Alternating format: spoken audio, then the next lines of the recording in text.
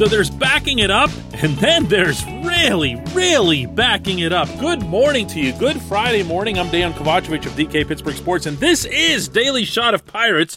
It comes your way bright and early every weekday morning. If you're into football and or hockey, I also offer up daily shots of Steelers and Penguins where you found this. Pirates 11, Cardinals 7. The Pirates overcame a 6-run deficit and won by 4. It's the first time for a turnaround that dramatic within a single game for this franchise since World War II, specifically August 11, 1944 against the New York Giants. And even that's not the most wow thing on the day, because there were multiple wow things, beginning with all of the wow stuff that came from Gregory Polanco's mouth earlier in the day in response to hearing it from some fans in the bleachers after his awful error the previous night cost the Pirates a chance at a sweep against the Diamondbacks. I'm playing hard.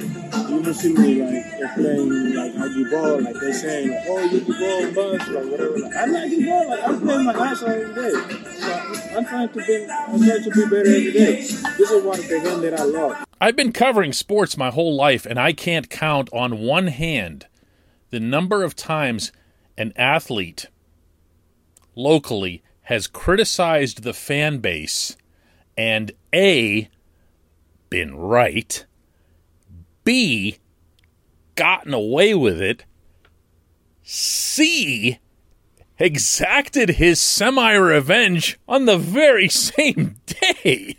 I mean, so later in the evening, Polanco comes to the plate. Of course, game's now tied 7-7, and who's up? Yep, that's who.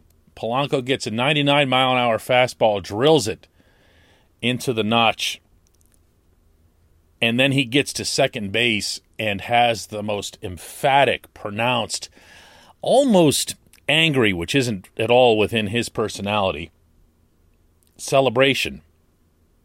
And afterward, he was asked about that moment. Yeah, it was kind of mixed both. Obviously, I wanna go over there, go out there and show, and play that, I can still hit, I can still play. And obviously, against a lefty, that's a tough lefty right there, 99 miles per hour. And that's my first hit that I get against him. He's my friend, and, we always talk, and I'm like, I know he's nasty. So, and that moment especially, that was just part of the celebration, part of the happiness that I got the big hit right there. And, just getting a hit against a lefty, getting a hit just always bringing people in, especially tight game, late in the game. That's always good. So, I was just happy. And, I was great. That was a good pitch that usually I foul it off or strike out, swing and miss. And I get, I've been working, getting to that pitch. So that was part of my happiness. That's why I was so fired up, especially getting the thing on top. Now take this from someone who only in yesterday's episode stated in the clearest, most blunt possible terms that the Pirates really have no business playing Polanco for the stretch drive, that he was right. He was right. He's been at this for a while. He's been here for a while. Things have gone south for Polanco. He doesn't use the shoulder surgery as an excuse. No one has to wonder whether or not the shoulder surgery affected him. You just have to watch him try to throw a baseball into the cutoff man, not into the infield, just to the cutoff man. He can barely pull it off. He had a really ugly, nasty injury on that slide, you'll recall, and was never really able to recover from it, certainly not in any defensive capacity. What he's tried to do in the interim is to resuscitate his career from the hitting standpoint, and understanding he's on a National League team, so there isn't any other way to utilize him other than to put him in the position that he's always played, that being, of course, right field. And he has been, in the words of Colin Moran after this very game,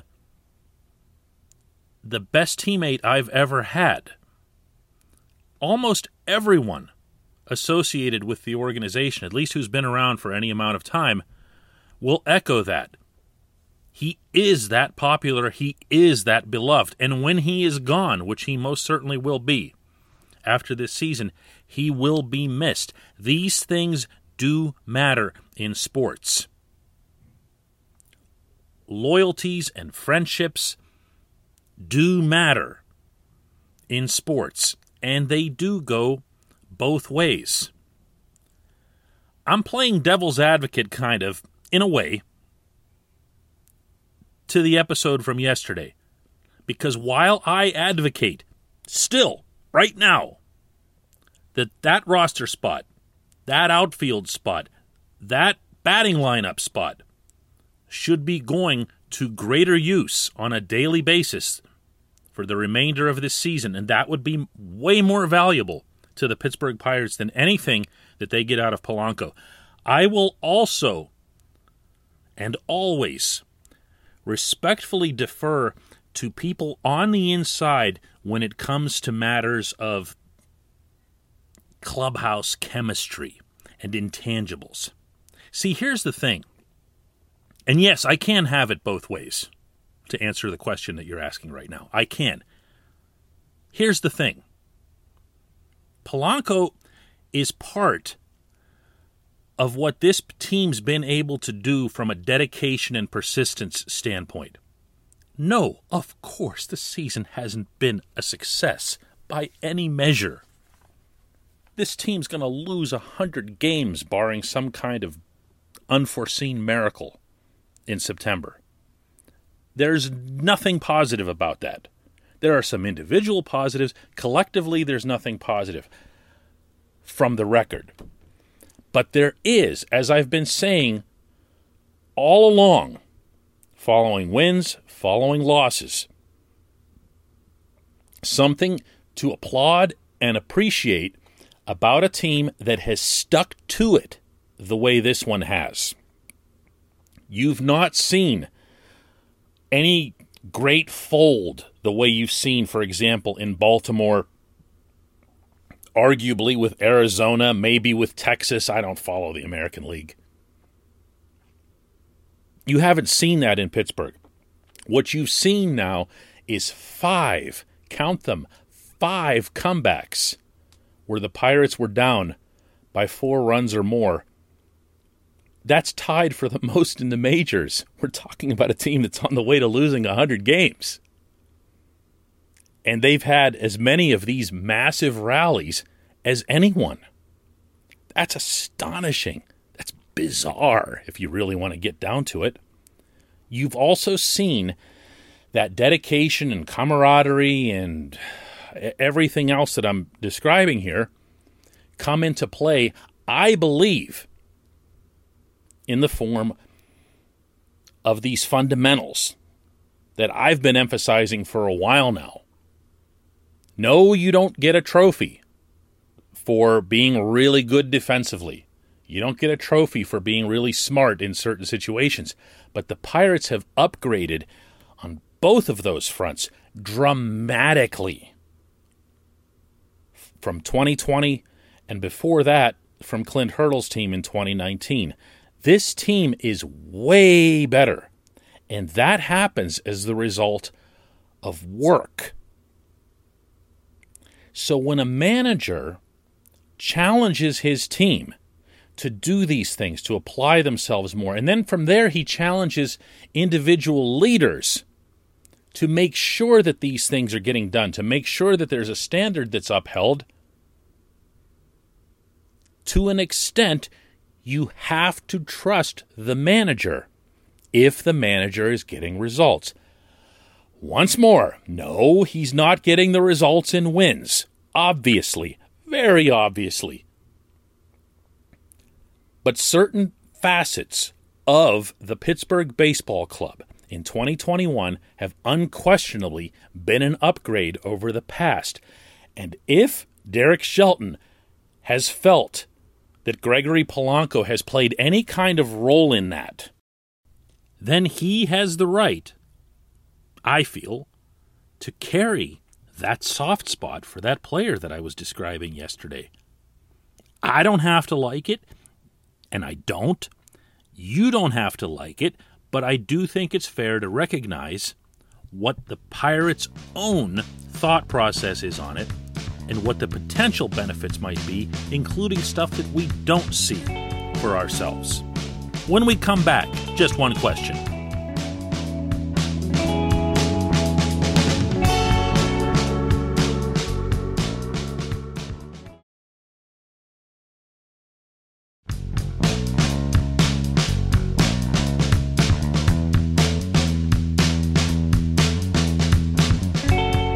Welcome back. It's time for Just One Question. That's always brought to you by our friends at the North Shore Tavern, directly across Federal Street from PNC Park, home of Steak on a Stone, home of the planet's only fully dedicated pirate sports bar, and home of some really, really good people. It's a proud, independent business, owned and operated daily by Mike Sukic.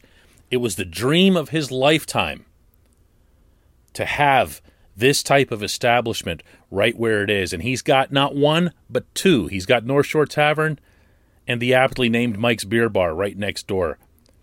Stop in there and tell Mike that we said hello when you do that. You'll love meeting him. Today's question comes from Zach Brink, who asks, what do the Pirates do in right field and left field in 2022? We have Polanco gone next year. O'Neill Cruz likely not ready to start the year. Travis Swaggerty out for the 2021 season, and Reynolds likely to stick in center field for now. I'd say you've assessed it pretty accurately there, Zach, and I have a feeling that what you'll see in the outfield next year is going to be kind of similar to this, meaning I do believe that Ben Gamel is going to continue to be a part of it. You can say what you want about the state of the system as it comes to outfielders. I feel that if Swaggerty hadn't hurt the shoulder, which he did very early in the season, that he would have had, not to rub it into the poor kid, but he would have had all kinds of time in the majors. Because if you see how lousy Jared Oliva was when he came up, you don't have to wonder what was going to be necessary to get a look at the Pittsburgh level. But it didn't happen. And now when Swaggerty comes back, the questions are going to be less about whether or not, he's ready to help Pittsburgh, but more about, is he ready to battle back from the shoulder injury? Heck, we're just talking about Polanco's entire career being derailed by a shoulder. Cruz is, as ever, a more complicated case. If you check out the Point Park University Friday Insider feature today on DK Pittsburgh Sports, you'll see that I share some original reporting from another team's scout who just went through the Pirates system, and one of the more interesting remarks that he makes is that he feels Cruz should stay at short, and he really, really likes Cruz. He doesn't see the need to move Cruz to the outfield. So I wouldn't presume that that's automatic, because I know for a fact that the Pirates themselves don't. So what are we looking at out there? Man, it's hard to say. I don't think we have those names right now, Zach. I really don't, because I don't think you can just slam dunk Rodolfo Castro out there after what happened to him the past month. Remember, he's still never taken a solitary swing at the AAA level for some reason. And you don't really have a whole lot else. You're not going to put Yoshi Tsutsugo out there because we've seen how he fields. Plus, he's a free agent after this year, so who knows what any of this means with his 4 home runs, including another one last night. It's easily the most uncertain facet of the 2022 team. I wish I had more definitive answers for you, my friend, but I'll bet the Pirates wish that as well. Thanks for the question. Thanks to everybody for listening to Daily Shot of Pirates, not just today, all week long, and always. This thing has become an awful lot of fun. It really has, in spite of the team's record. We'll have another one Monday.